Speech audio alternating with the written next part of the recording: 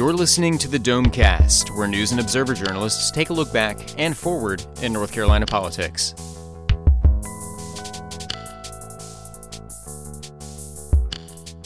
And welcome to another edition of Domecast. I'm Jordan Schrader, hosting this week, and with me are Colin Campbell, Lynn Bonner, and Craig Jarvis, all of the News and Observer. This week we had a potential deal on House Bill 2 fizzle out. We had a somewhat rare win for the Republican General Assembly in court, with the law allowing magistrates to opt out of same-sex marriage upheld in court for procedural reasons related to standing. And we had Donald Trump in North Carolina. But the big news of the week all was at least started outside of politics. We have flooding on the coast. We had people inconvenienced not being able to find gas because of a pipeline leak in Alabama, causing a lot of headaches. And then, of course, toward the end of the week, we had the biggest news, which was the aftermath of a fatal shooting in Charlotte, shooting of Keith Lamont Scott, and the protests and riots that followed that. There's been political fallout from that, and we'll talk about that a little bit first, and then we'll talk about what happened with HB2 this week, and we'll wrap up with Headliner of the Week. So in Charlotte, we're not able to see the video of the shooting of Scott, and that's revived talk about the new body cams law. Lynn, you've been looking into this. The body cams law doesn't actually apply to what happened in Charlotte, right? It does not.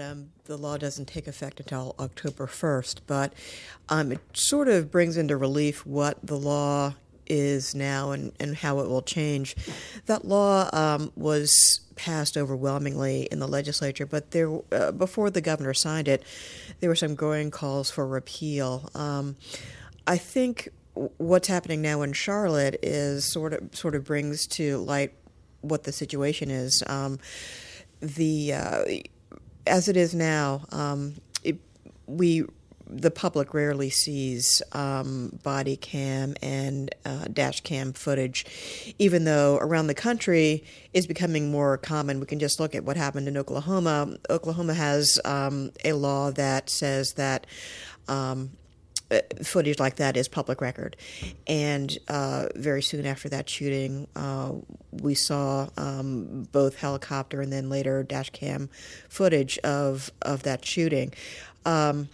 North Carolina, it's neither, it is not a public record right now, and the new law says it's not public record or part of a personnel file. What happens now is usually when the video is requested, the chief will say, or the sheriff will say, well, it's part of a personnel file, or as the chief in Charlotte has said today, it's part of an active investigation. So now we rarely see it. Although this new law, now people who even voted for it said it has flaws. This new law gives people a way to have the footage released if they get a judge to agree. A court order has to be filed. And there really is no discretion for anyone in the law. If a police chief wants to release the video publicly, the police have to get a court order.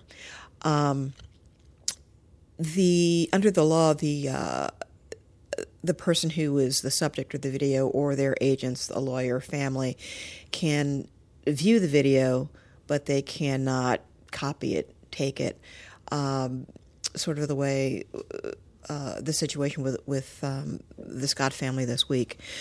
But again, with all of the calls for releasing the video from the family, the mayor said she would prefer to have it released. And still with the police chief saying, no, it won't be, it sort of brings to the forefront, okay, what is our situation with police video? Yeah. And who, if anybody, has been saying that the law should get another look?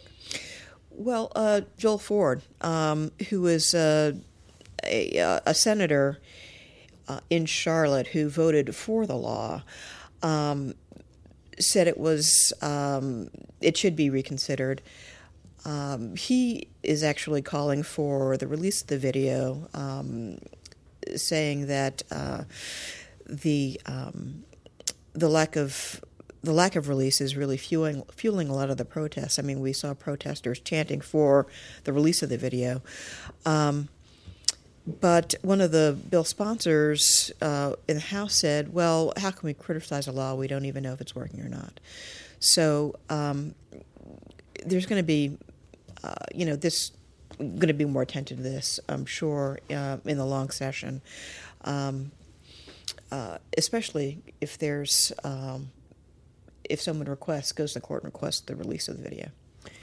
It'll be interesting to see how this works, because at least sometimes we have been able to get these kind of videos through a public records request, even though I think it's usually not until quite a while after the incident. I'm thinking of the series that Mandy Locke did for the NNO, right, about problems in Harnett County, where we were able to get this video of a man being stunned with a taser, right, in an evidence or in a holding room, mm-hmm, and died, pretty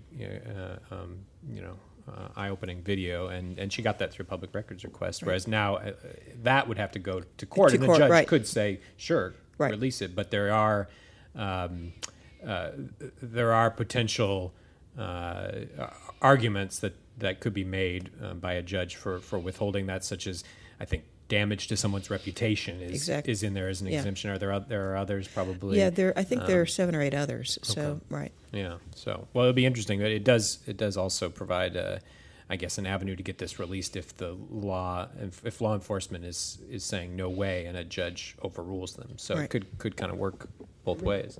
It reminds me that it used to be that 911 calls were not particularly public record. It was a new thing. You kind of had to fight for it each time. Now they just automatically come out all the time.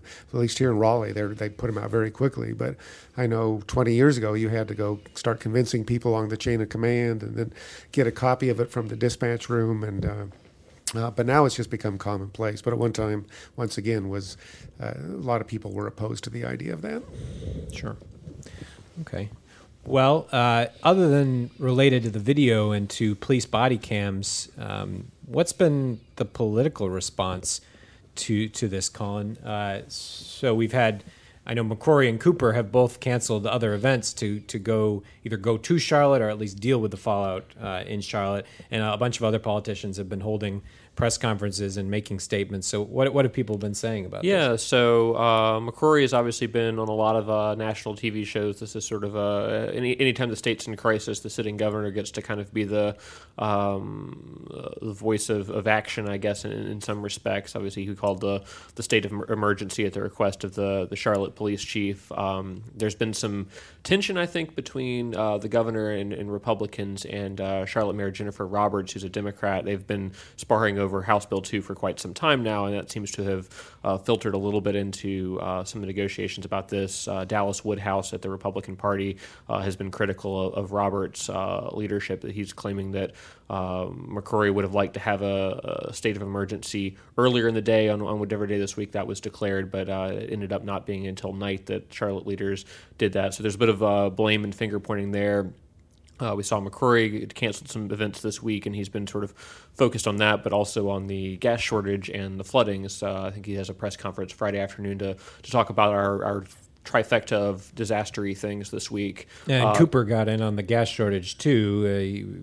based on gas stations that were supposedly... Yeah, he's been prosecuting some of the gas stations that are violating price gouging laws. I think he has heard hundreds of complaints from people who think that certain gas stations have jacked up their prices, but has actually filed actions against a couple of them where they raised the price to $4 a gallon when the demand got up pretty high during that process. So he's been involved in that. Cooper, again, was, I think, supposed to appear at the same education event this week as McCrory was. He canceled last minute and said he would be traveling to Charlotte in the press release, but we haven't seen any, at least to my knowledge, any public appearances by Cooper in Charlotte as of yet. Yeah, I think they said he was meeting with key figures and didn't have anything public planned yet, so we'll see if... Yeah, and it's gotten sort of attention from the presidential candidates. I understand Hillary Clinton called Jennifer Roberts to offer her encouragement, I guess, in the situation. Meanwhile, in true partisan fashion, Donald Trump calls Pat McCrory and instead of the mayor to offer his encouragement and tell him what a good job he's doing, I think was something on the tweet. But I guess the most interesting reaction we got out of anybody was Congressman Robert Pittenger, who is not a terribly well-known figure in the rest of the state, where outside of his district, which is Charlotte and some counties around there, he went on a British program called BBC Newsnight yesterday to talk about the events in Charlotte. He'd been making a number of cable TV appearances, and he starts out the interview. He's asked sort of what the concern, the grievance was of the people protesting in Charlotte, and initially he brought up Lyndon Johnson's Great Society program, which he said was created a sort of a culture of dependency, a welfare state, that sort of thing.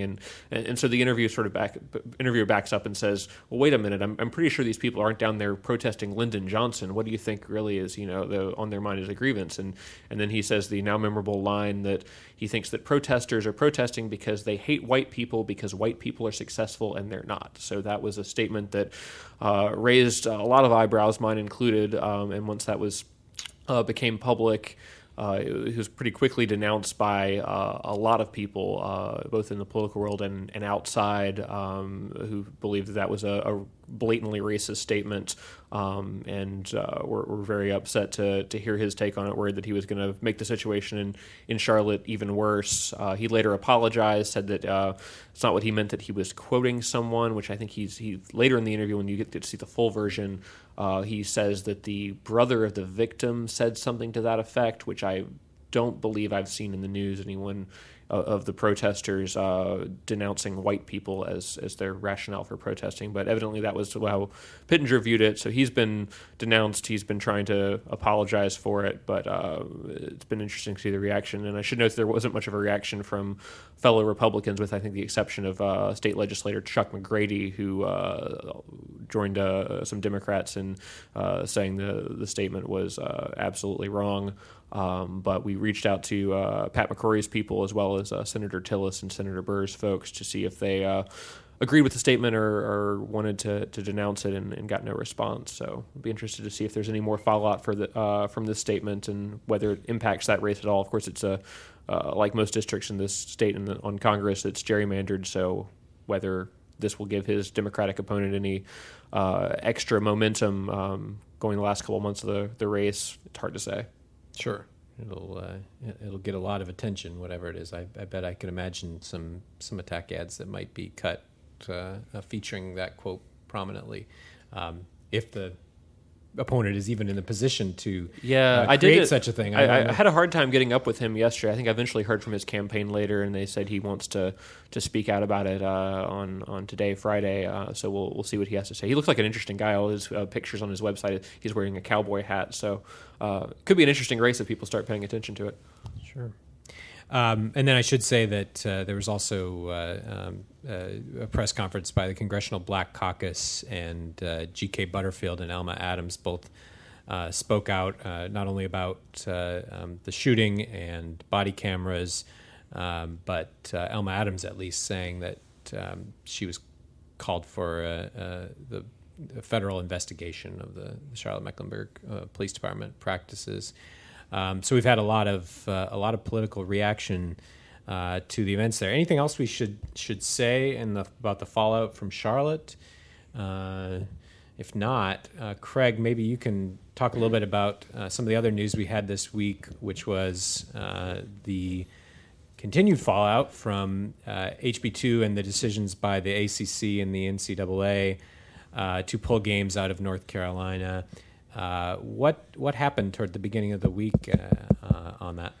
Yeah, same week that before Charlotte erupted in protest and violence earlier in the week, the news was still in Charlotte, which was there was apparently a deal on the table on HB2 that if the Charlotte City Council would rescind its ordinance, which prompted HB2, that the legislature would repeal the law. Or at least that was the broad outlines as presented by the Lodging and Restaurant Association. Kind of similar to what had been on the table all along, but in this case, I think there was a sense that with the impact of the NCAA and the ACC, it just seemed like maybe there was a window, that there was a lot of momentum. Like everybody was saying, this is getting bad, this is starting to hurt in a lot of ways. But it quickly fell apart. I mean, for a number of reasons. One, the partisan politics came into play. Democrats didn't want the Charlotte City Council to back down. They wanted them to keep that law in the books, I guess hoping that HB2 will be thrown out by the courts at some point. And then the social conservatives were outraged that they would even consider, that the legislature would even consider getting rid of HB2. And in fact, there hadn't been any caucus meetings. We don't really know how much support there even might have been for that at the legislature. It was, like I said, everybody was talking in broad terms about what might happen. But it was clear from Senator Berger and from House Speaker Moore that, they had they weren't really promising anything. They were saying there's a lot we can look at here, but, they didn't say we're going to come back and repeal HB2, that's for sure. At this point, what does it look like? What's possible outcome for HB2? Is it likely to be decided by the courts? Is there still a glimmer of possibility that the legislature could do something? Is it going to wait till after the election? Where do you see it? I think yes to all those. The legislature will take a look at it when they come back next year. At least there was some talk, even Speaker Moore said that there was, they needed to take a look at some of the implications, like what do we need to do to address things like the basketball and athletic pullouts. That seemed to be something that everybody kind of agrees on. What can we do about that? The bathroom part of it is in their mind just a far out crazy provision that they don't want to touch. But there'll be some discussions around some parts of HB2. There are lawsuits progressing, and there's a good chance that the judges will dissect that in various ways. Yeah, and I should point out that this whole compromise this past week has been a bit of a political game of chicken that I think sort of serves for Republicans and in particular for the governor to allow to put some blame on the Charlotte City Council. There's really nothing if the legislative leaders want to come back and they want to say, well, HB2 is causing problems, let's get rid of HB2. But we still really feel strongly that the Charlotte Ordinance's provision on transgender bathroom use is wrong. They're sort of the final say on what city laws are. So they could easily come back, get rid of HB2, but at the same time pass something that effectively kills the Charlotte Ordinance. But the desire seemed to be to require Charlotte to act first, and only then would they consider having a special session. So I think that's will be interesting to see if they try to push something like that once the regular session starts, or whether it'll still be politically convenient just to kind of say, Charlotte needs to go first in all this. Yeah, there wasn't a lot of trust on either side. I mean, the legislature was saying we don't want to be repealing unless Charlotte might just didn't Skip Stam say that somewhere that Charlotte might come back with a whole new ordinance doing the same thing. But you could say the same thing about the legislature. From Charlotte's perspective, they rescind their ordinance. There's no guarantee what the legislature might do. Hard to believe that the legislature would pass HB2 again, though, knowing everything they I don't think they never saw this kind of blowback coming. I think everybody from the governor on down admits that, and it's definitely a third rail kind of thing. Sure. Well, we ran an interesting little frequently asked questions, I guess, piece from the Charlotte Observer over the weekend that looked at some of the possibilities, and it mentions the fact that we don't know what the courts will do. It's possible that they would only throw out the bathroom part of the law, which is the key part that's being challenged, although I believe the ACLU and the Justice Department has asked for the whole law to be thrown out, but that it could leave a big chunk of the law, and in some ways the more important part of the law that says cities and local governments can't have these kind of anti-discrimination ordinances different from state law, and the NCAA has made it pretty clear that at least they are concerned as much about that as the bathrooms. So it's, and of course it could also it could be that the NCAA still stands firm even if the bathroom portion were to go. So it'll be interesting to see what happens going forward. Anything else about HB2 we should talk about? I don't think so. I will go out on a limb and boldly predict that we'll be talking about this next session still, though. Yeah, there's been a desire to have one of the compromise proposals during the short session that didn't succeed involved the creation of some sort of blue ribbon commission to study, how do you define gender identity discrimination and sexual orientation and that sort of thing. And so I kind of think we might see something to that effect show up in the long session in January. But whether it goes anywhere and whether it makes anybody happy on either side of this, I kind of doubt it. Both sides are pretty entrenched at this point.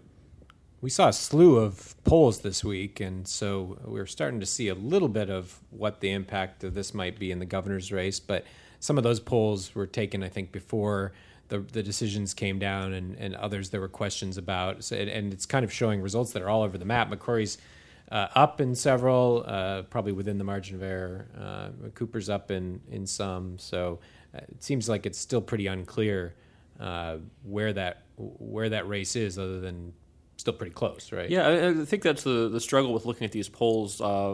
We get a new one almost every day now. Some of them are from ideological-oriented groups like Public Policy Polling on the left or Civitas on the right, and they often have results that sort of favor those sides, but all of them are so close, and some of them really go back and forth. There's some polls that show Roy Cooper way up. There's some that show 3 or 4 point leads for Pat McCrory. The presidential race here has been in a dead heat for some time now. The U.S. Senate race, while I think still somewhat favoring Richard Burr, is getting closer and closer in a lot of the polls. So every time we get a poll out, there's a tendency to want to look at a 2-point margin and say, look, this candidate's up this week. But in reality, I think all 3 of our top races in the state are a toss-up, and I kind of think it's going to stay that way all the way through the end. I think the other consistent finding, correct me if I'm wrong, is that HB2 is unpopular and has remained unpopular throughout all the polling.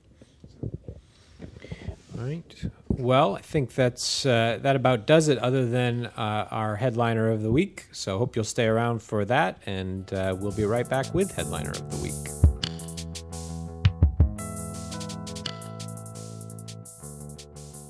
Today, my new dad threw a barbecue. I burnt everything. And then we played catch. I broke Mr. Lewis's window. And then, somehow, my hand. My hand! And then my dad even let me drive his car. The hospital's on the right! It was a rough day. It was a great day. You don't have to be perfect to be a perfect parent. Thousands of kids in foster care will take you just as you are. For more information on how you can adopt, visit adoptuskids.org. A public service announcement from the U.S. Department of Health and Human Services, Adopt U.S. Kids, and the Ad Council.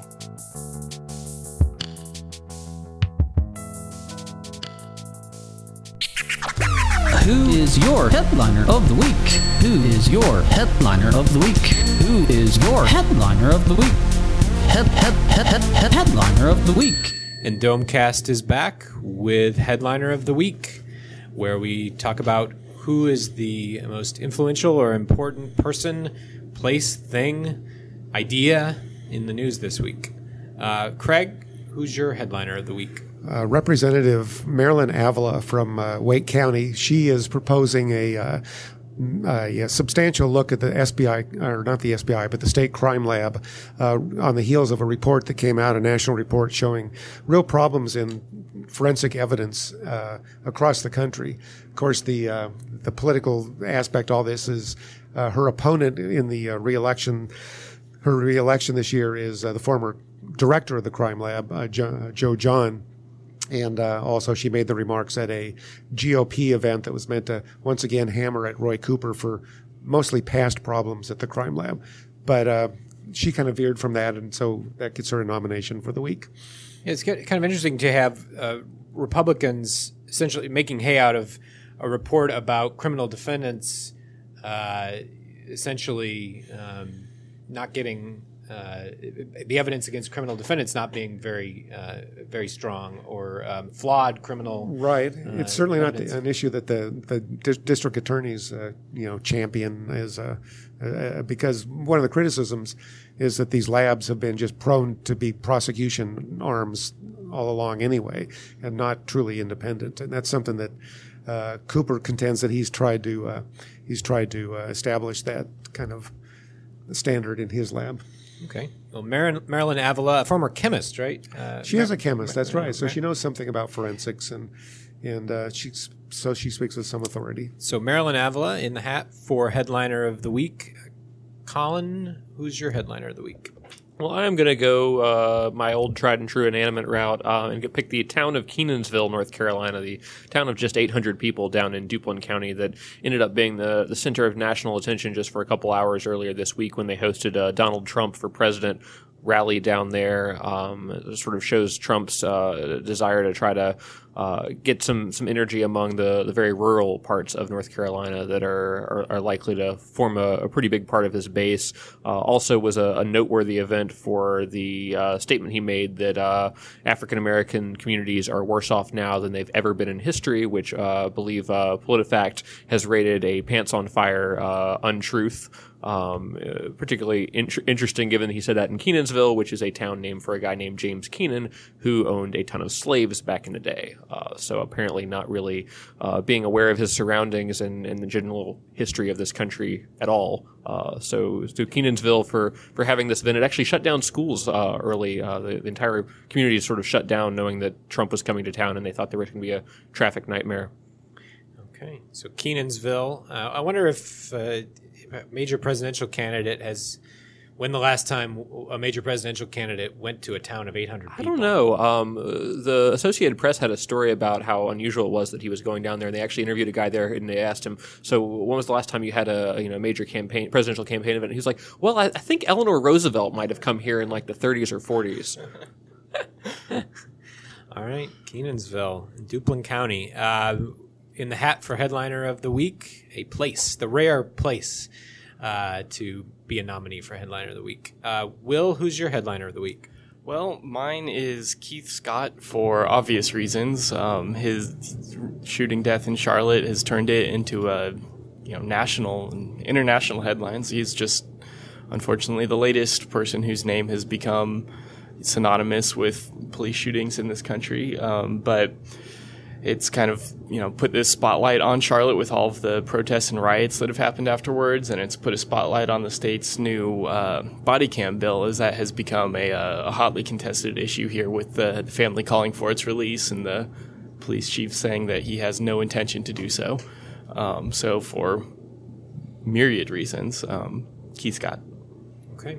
Keith Lamont Scott in the hat for headliner of the week. Lynn, who's your headliner?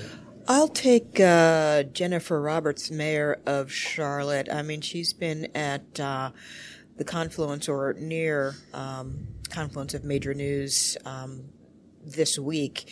First for the supposed deal on HB2, which she said had a press conference saying earlier this week saying that was a no-go. And then for the Charlotte shooting, of course, Keith Lamont Scott is at the center of that story, but certainly she's been in the news constantly since then because of the protests, the curfew, the video, in response to the video. So I'll go for Mayor Roberts. All right, Jennifer Roberts, mayor of Charlotte, in the hat. Will Doran has just ducked out. He's headed down to Scotland County to do some reporting for a story. So he won't be able to hear that he's won the headliner of the week. I do think Keith Lamont Scott is sort of the basis of so much of the big news this week. And even though it's not a political story, it didn't start out as a political story, it's certainly going to have a lot of impact on politics in the city of Charlotte and in the state, and who knows, maybe in the country. So Keith Lamont Scott is this week's headliner of the week. Thanks for joining us and listening to Domecast. We'll be back next week with more. Hope to see you then. You've been listening to the Domecast, a production of the News and Observer and the Insider State Government News Service. You can keep up with the conversation by reading Under the Dome in the daily print edition or online at newsobserver.com. The Insider is found online at ncinsider.com.